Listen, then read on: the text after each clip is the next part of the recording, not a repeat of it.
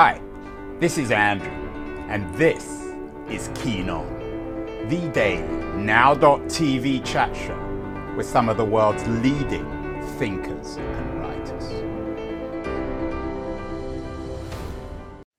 Hello, everybody. It is Thursday, November the 2nd, 2023. One of my favorite recent shows was with one of the world's leading historians of science. Lorraine Daston is now based in Berlin. She's taught at many universities, including Harvard and Chicago.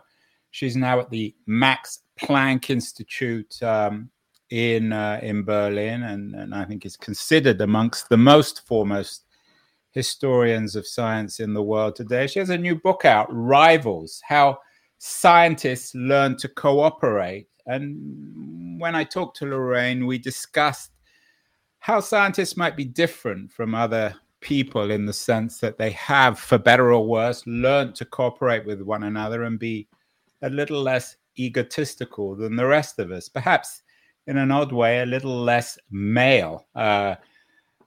Lorraine and I also off camera discuss one or two scientists who tend to be male who certainly haven't learned to cooperate. So this is not a general rule, but I thought it was an interesting show and an important book. And it came to mind in the context of our discussion today. A book is just out by Columbia University Press, Women in Science Today, Stories and Stretches for Achieving Equity, by Lisa MP Munoz. Lisa is joining us from Northern Virginia today. Lisa, what do you think of, I'm not sure if you've seen Lorraine Daston's new book, Rivals. Is it true that over the last 300 years, scientists have learned to cooperate? And what does that say about male and female scientists? Well, thank you first for having me on the show. I'm excited to be here. I am not familiar with that work, but I'm going to look it up right after the show. So thank you for that tip off. In terms of cooperation over time, it's a really interesting question. I think that scientists by necessity have had to learn to cooperate over time as the world has become more global, more digital, more connected, and you have scientists working in different niche fields all over the world. They have to be able to communicate with each other, to talk with each other for progress to really happen. I mean, most of the major breakthroughs in science over the last several decades could only happen from cross collaboration. So I think it's absolutely true that scientists have had to learn how to cooperate on a very large scale. What that means when it comes to individual workplaces, individual labs, I think is going to vary greatly based on the people within the lab, just like any workplace. You are going to still have some workplaces where maybe people don't cooperate and don't work together as well. I think that we know in general from, workplace psychology that when you bring together diverse groups of people with different backgrounds, with different perspectives, you tend to produce better research. And so the research itself becomes more interesting. You're looking at questions from different perspectives. And I think that all bears relevance when you're thinking about men and women and people of different backgrounds in science. The subtitle of your new book, Lisa, you don't need me to tell you this, is Stories and Stretches for Achieving Equity. I'm assuming then in your mind, equity hasn't been achieved. We've had many shows on female equity in other areas. We did one, for example, with a woman called Lena Andrews, actually another DC-based woman who works for the CIA, about American women in the American military forces. We did one with Susan McKenty Brady on female equity in leadership, in corporate leadership, and then one with Brooke Kroger on female equity when it comes to journalism. She has an interesting new book out, Undaunted: How Women Changed American Journalism. How unequal in your mind currently is science, and particularly American science, when it comes to women? Well, there is this persistent gender gap that we see in STEM, and there are a couple of different dimensions to it. I'm glad that you brought up these issues in other fields and other industries. Part of the reason that I think science is really interesting in this respect is because traditionally, science has been thought of, in particular in academic settings, as a very hierarchical sort of organization where you're often very reliant on a small group of people to get your work done. So you can imagine these very specialized fields. If you are an entomologist, for example, and you're interested in like a rare tropical ant species, there's probably only a handful of people in the world who you can really work with. And so then if you go to work with them, and you find a hostile workplace, a toxic workplace, you find unfair practices, it can be really hard to then pivot or shift to find somewhere else to work, which I think distinguishes science a little bit from some other industries where you might have bigger, different places that you can go to if you encounter that. So I think there are a few issues to unpack. One is just looking at the numbers. So if you look at the number of women entering all science fields at the undergraduate level, this is recent data from the U.S. National Science Foundation, it's about 50% of people who are entering in at the undergraduate level are women, which is fantastic. And it definitely shows that there's been a lot of progress. But then as you sort of look at the changes from undergraduate to graduate level, from graduate school to PhD to postdoc, and then on through to employment in the sciences, by the time you get down to that bottom area, it's about 30% of people who are women working in the sciences. And so that's really what I'm talking about in my book is what are some of the forces, what are some of the challenges and hurdles that are creating that attrition, which is sometimes called the leaky pipeline in science, and what are some research-based solutions to overcome some of those hurdles at the institutional level? What are sort of the outdated systems that need to be fixed? Lisa, some people will be listening or watching to this and thinking, well, if 50% of women go into science, or if the undergraduate science community is 50% female, and then men dominate at the 70-30 level when it comes to the profession, to jobs, it may reflect ability. We live in a meritocracy. How would you respond to that? I would show them the data. So that's a large part of my book, is showing them the data that shows that this isn't just about merit. I can give you a great example of that from my book. There was a psychologist named Corinne Moss-Rakusin. She worked with colleagues. There was a great paper that came out in 2012 where they took a resume, identical resume. They labeled half of the resumes all the same with a stereotypically common male name, say John, and they labeled the other half with a stereotypically common name like Jennifer. And they then sent these to faculty to rate how likely they were to hire this person, this hypothetical person, into a science graduate school position. And they found that faculty of all genders rated the male labeled candidate more likely to be hired, more competent, more likely for them to want to mentor them. And these were by significant margins. Again, these were identical resumes in every respect. And when this paper came out in 2012, it kind of rocked the science world a little bit, right? Because we do think of science as being this objective meritocracy. You work hard and, the best rise to the top. And this sort of exposed this really widespread implicit bias that exists, that scientists are not immune from, just like the rest of us aren't immune from. And they've replicated this study many times over, both that group of researchers and others. And they've looked at things like intersecting identities. So what happens when you take the same resumes and you label them with different, like stereotypically common names that reflect perhaps different races. And they consistently find these patterns of implicit bias. And so that's, again, kind of what I'm talking about when I'm talking about equity, when I'm talking about fairness, and the fact that, unfortunately, we don't live in a perfect meritocracy. And there's lots of data to support that. Yes, you're absolutely right, Lisa. We don't live in a perfect meritocracy. And if we did, that may not be good either. We are speaking with Lisa MP Munoz, the author of Women in Science Now, a book about implicit bias and leaky pipelines and all sorts of other things. Lisa, I'm curious, in terms of that research, I don't know whether the researchers, did they look at men and women in terms of their own analysis? In other words, I take your point that the John and the Jennifer were presented identically and people gave the job to John. But was there any breakdown in terms of whether it was a male or a female looking at those resumes?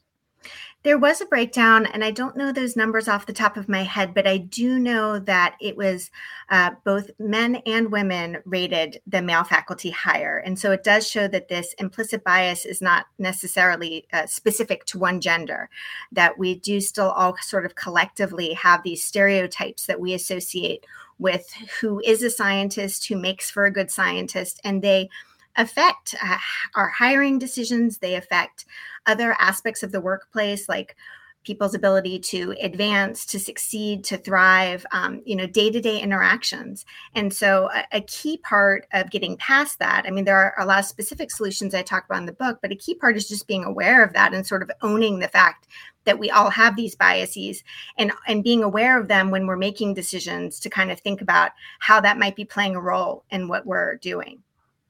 If Lorraine is right, Lorraine Daston, about science, and indeed it's all about cooperation, and the best science and the best scientists is or are collaborative, and women tend to be more collaborative than men, doesn't it follow that there should be bias towards women? There should be more women in science rather than men? Or are you in favor of a completely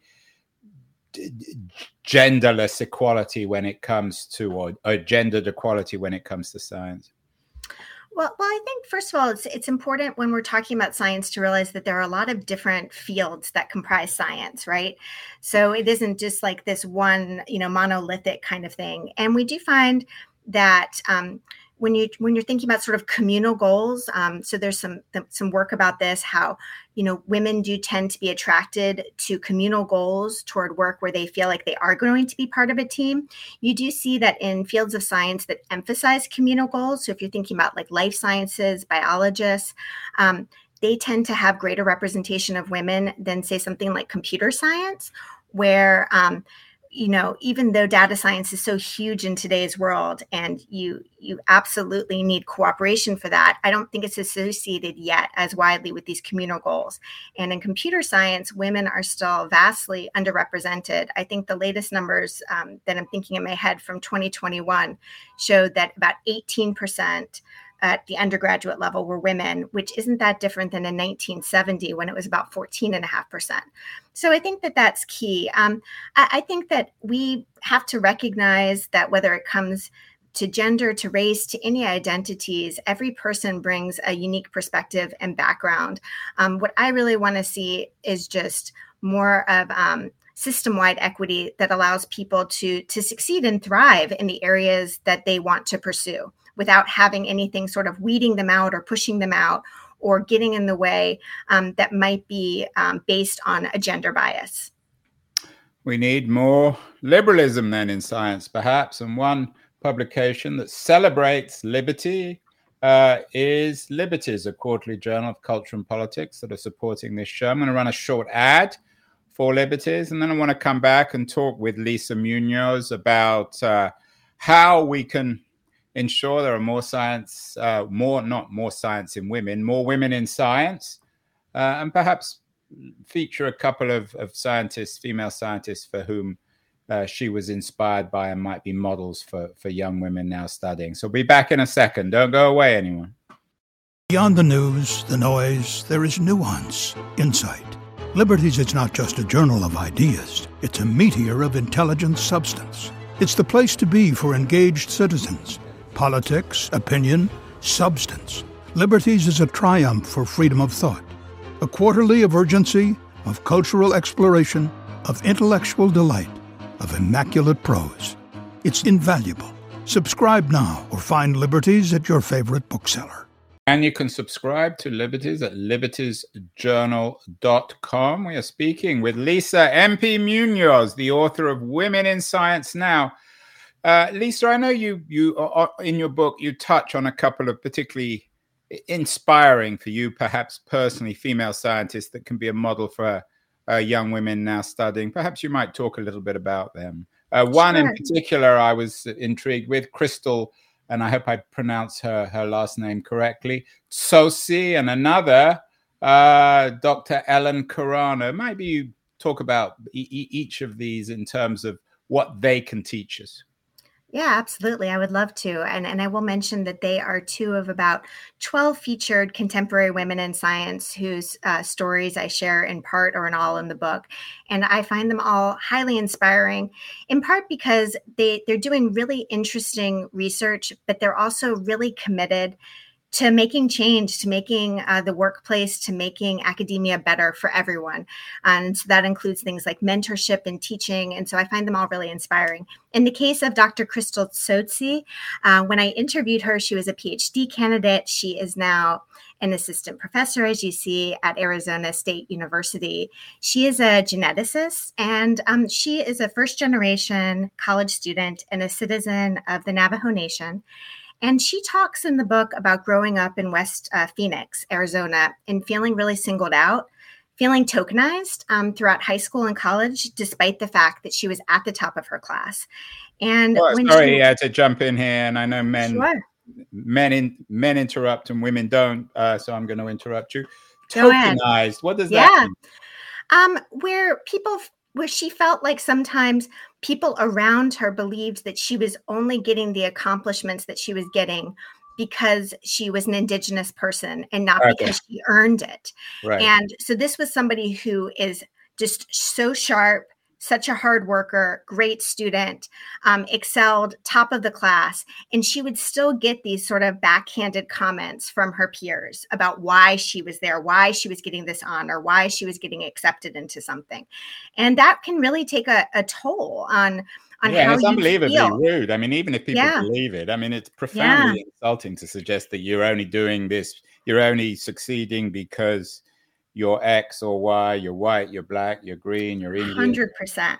And there's just so much research that shows how that affects a person's sense of belonging, their sense of purpose, and that's one of those forces that I'm talking about when we talk about these forces that sort of asynchronously affect women, and in particular women of color in science. And so she went on to college and she pursued biology, cancer biology, and she was in her PhD program, and she just started kind of looking around and feeling like, I don't really have any mentors who understand me. I don't have any mentors who understand that ultimately I went into science because I want to give back to my community. I want to give back to other Indigenous people. I want to help them. And none of her mentors really connected with that communal goal. We were talking about communal goals earlier.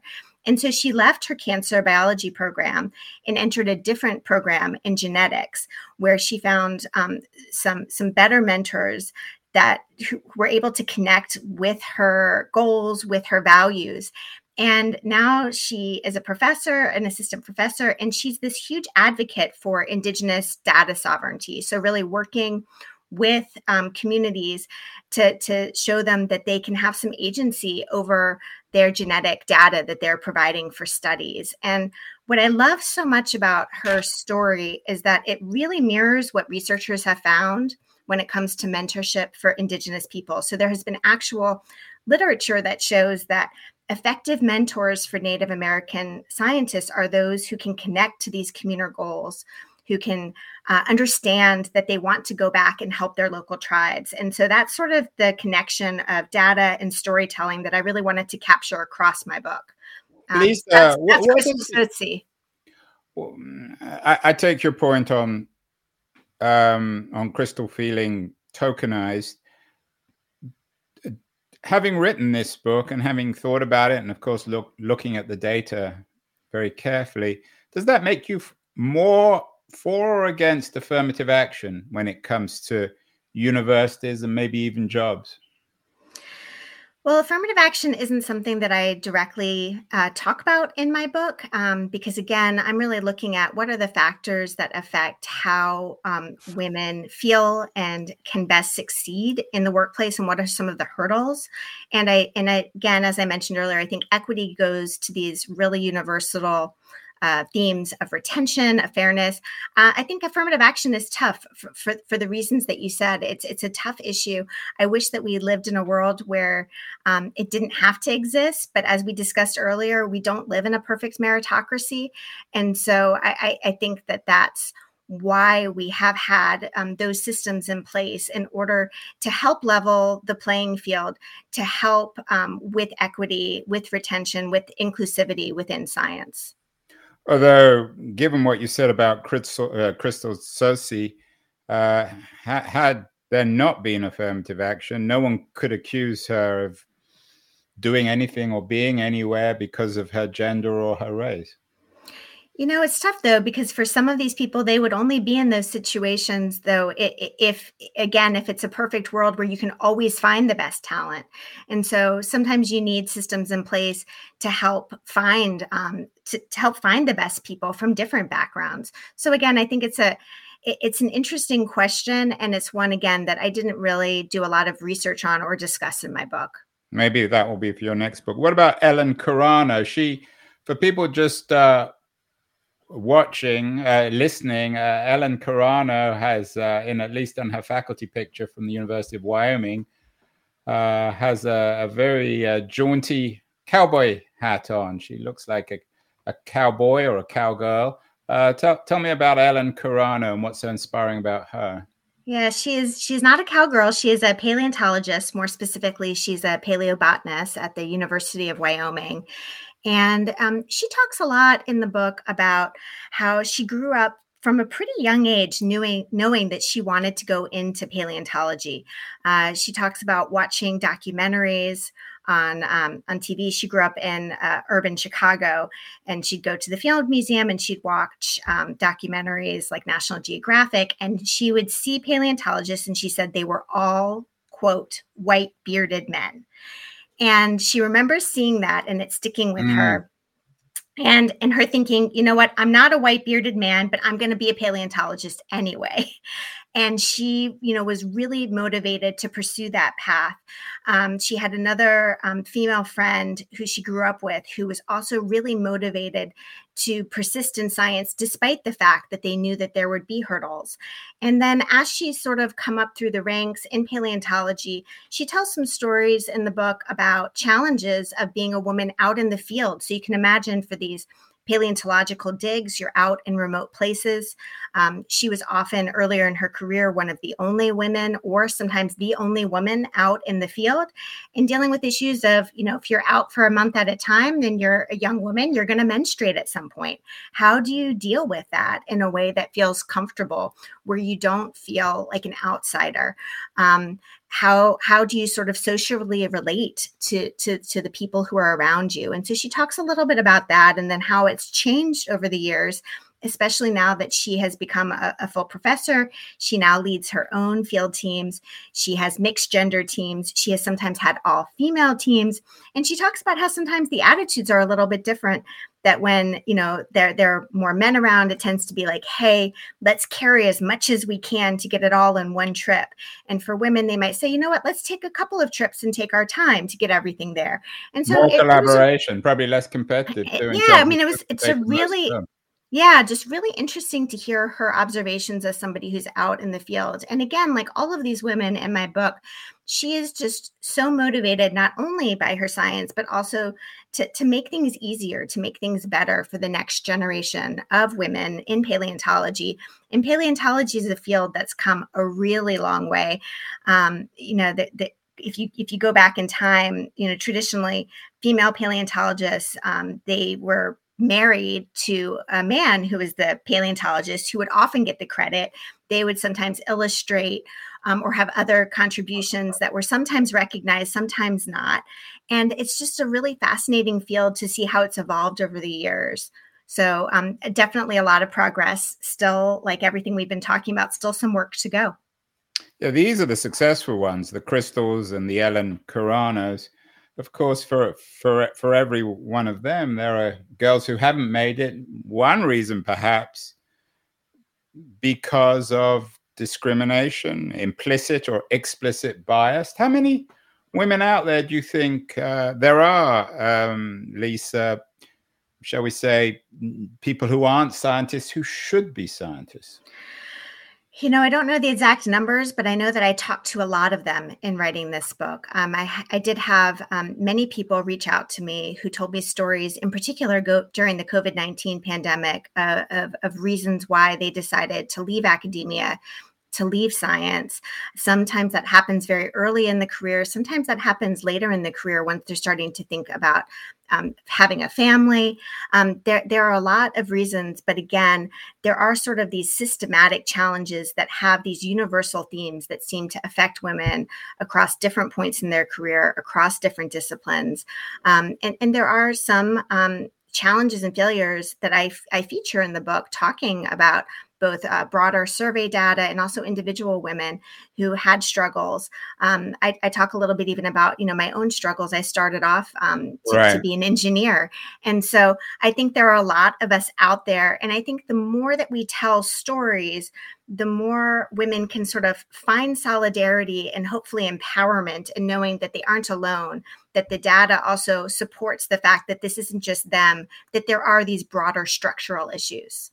Yeah, I'm pleased you brought it yourself up. It's not as if you failed, of course. You're part of a marketing group. You've written this book, which just got published by Columbia University Press.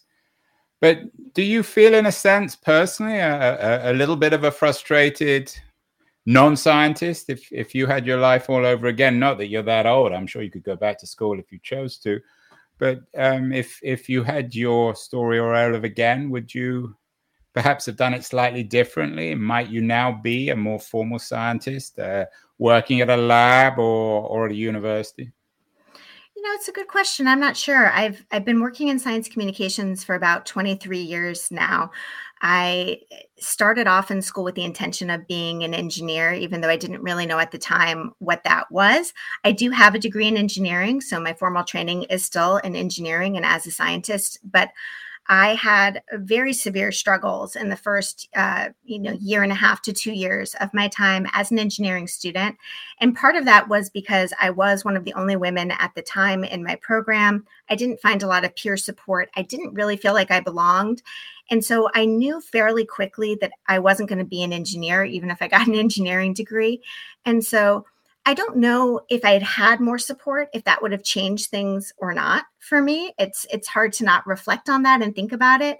I love my career, so I have no regrets. And I'm really grateful that I was able to still get my engineering degree, but to pivot to something that made more sense for what I wanted to do at the time in science communications, in a more integrated interdisciplinary earth science program that was within geological engineering. So I oftentimes reflect on that. I'm going to actually be back at my alma mater, Cornell, next week, and I'm going to be talking to different groups of undergraduate students and graduate students. And I'm really curious to hear how things have changed, because I know there have been a lot of changes on college campuses, including Cornell. And I'm curious to hear how things are going, where we still need to maybe do more work, where we can celebrate. And so that'll be exciting for me to return. The two big movies, of course, of the year, Lisa, were Barbie and Oppenheimer, very different kinds of films. One about male science and, of course, its moral responsibility or irresponsibility in developing the bomb. There were no female scientists, I think, at Los Alamos, or if they were, they weren't represented in the movie. The most powerful female figure in the Oppenheimer movie was Oppenheimer's wife. And of course, Barbie, which turns traditional sexual stereotypes upside down. Do you think if there'd been more female scientists when it came to Los Alamos, we might have been a little bit more responsible? And do we need more women now with AI, which some people see as equally potentially existential as the atomic bomb? Well, first, I just want to point out that actually the person who really discovered the key to nuclear fission, which was what was necessary in order to have an atomic bomb, was a woman. She was a physicist named Lise Meitner. She was an Austrian physicist. She was the first female full professor at Berlin University in the 1920s. She then would still be working in Germany when the Nazis invaded, and she was Jewish. She had to flee. She was working with Otto Hahn at the time. They were trying to figure out these chemical formulas and what was happening in the lab. She left and was able to go, I believe, to Sweden, but I'm not 100% sure. And she continued working on this problem with her nephew. And she was the one who actually figured out that uranium was splitting into barium, which was sort of the key. She corresponded with Otto Hahn. Otto Hahn would get the Nobel Prize for discovering nuclear fission in 1944. She was not included, even though it is widely known that she was the one. Yeah, there are letters. Yeah. She was also very public in saying that she did not want her research used in making an atomic bomb. And so when I think about Oppenheimer and that film and sort of the representation, first of all, there were women who contributed. They were not represented. Right. Although, do you remember, sorry to interrupt again, you remember the little story within the film of there was one talented female, or the many talented female scientists, but the one talented female scientist who Oppenheimer wanted to work on his team, he gave her a job as a secretary. Yeah. And, and that's that I would believe it, and I don't know what the true story was there, but, I do think that when you have more diverse teams, you have diverse perspectives, it can change how you're thinking about the ethics of a situation, how you're thinking about your role as a scientist. It's very easy when it's just one person who's calling the shots and who's a very powerful figure for everybody to sort of follow the lead. And if you don't have any dissenting voices in any, different kinds of backgrounds, then that's going to fundamentally change the science. And that's why I think that having different people from different backgrounds and different perspectives produces better research, produces perhaps more ethical research, produces perhaps, better workplaces where cooperation and collaboration is even easier. And then do we need, finally, Lisa, do we need Mattel to make more Barbie dolls of female scientists? I'll say I was not a Barbie person growing up. I saw the film and I loved it. I saw it with my husband, with my two daughters, and we all absolutely loved it. I am a big supporter of more representation of female scientists in any medium, whether it's dolls, whether it's on television, whether it's in film. I'd love to see a film about Lise Meitner. I think it would be absolutely fascinating about her life. I think that once we have more films like that about these lost women in science, about people who had these important contributions, it's going to fundamentally change how we think about stereotypes, how we think about who makes for a good scientist, what makes for a good scientist, what makes for an ethical scientist. And so that's part of what drives me in science communications as an author, why I wrote this book, is to sort of elevate more stories so that we're broadening our thinking on what science is and who scientists are.